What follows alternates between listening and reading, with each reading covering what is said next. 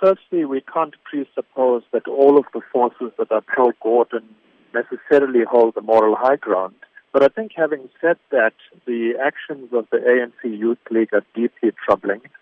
I think these are signs, these are anti-democratic signs, and we've seen this kind of behavior emerge from youth organizations in Brazil, India, and in recent times more and more in South Africa.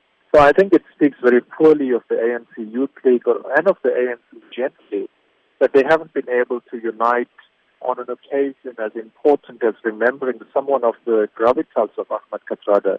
And I think these are deeply troubling times when the movement that is arguably was the most glorious movement on the continent is as fragmented as it is today.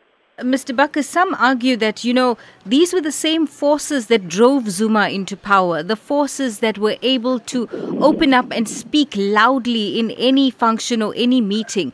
Do you think that this is the appropriate time to bring out these forces once again? Well, I would say it comes as no surprise. I mean, this kind of political thuggery we've seen, like you rightly pointed out, in the past. But I think it's anti-democratic. And I think this kind of thuggery is meant to push particular political agendas and particular fights within the ANC forward.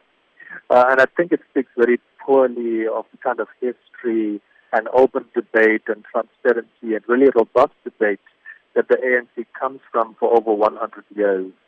And to descend into this kind of thuggery is worrying. I think we need to be clear that the Youth League have always been kingmakers in the ANC. They've always been engaged in robust debate from the time of Mandela in the 40s, who added a really revolutionary vigor to the ANC and the ANC Youth League at that point. But I think it was done in a far more disciplined and in a far more kind of controlled way. But this kind of fragmentation and this kind of thuggery, I think really takes the ANC backwards.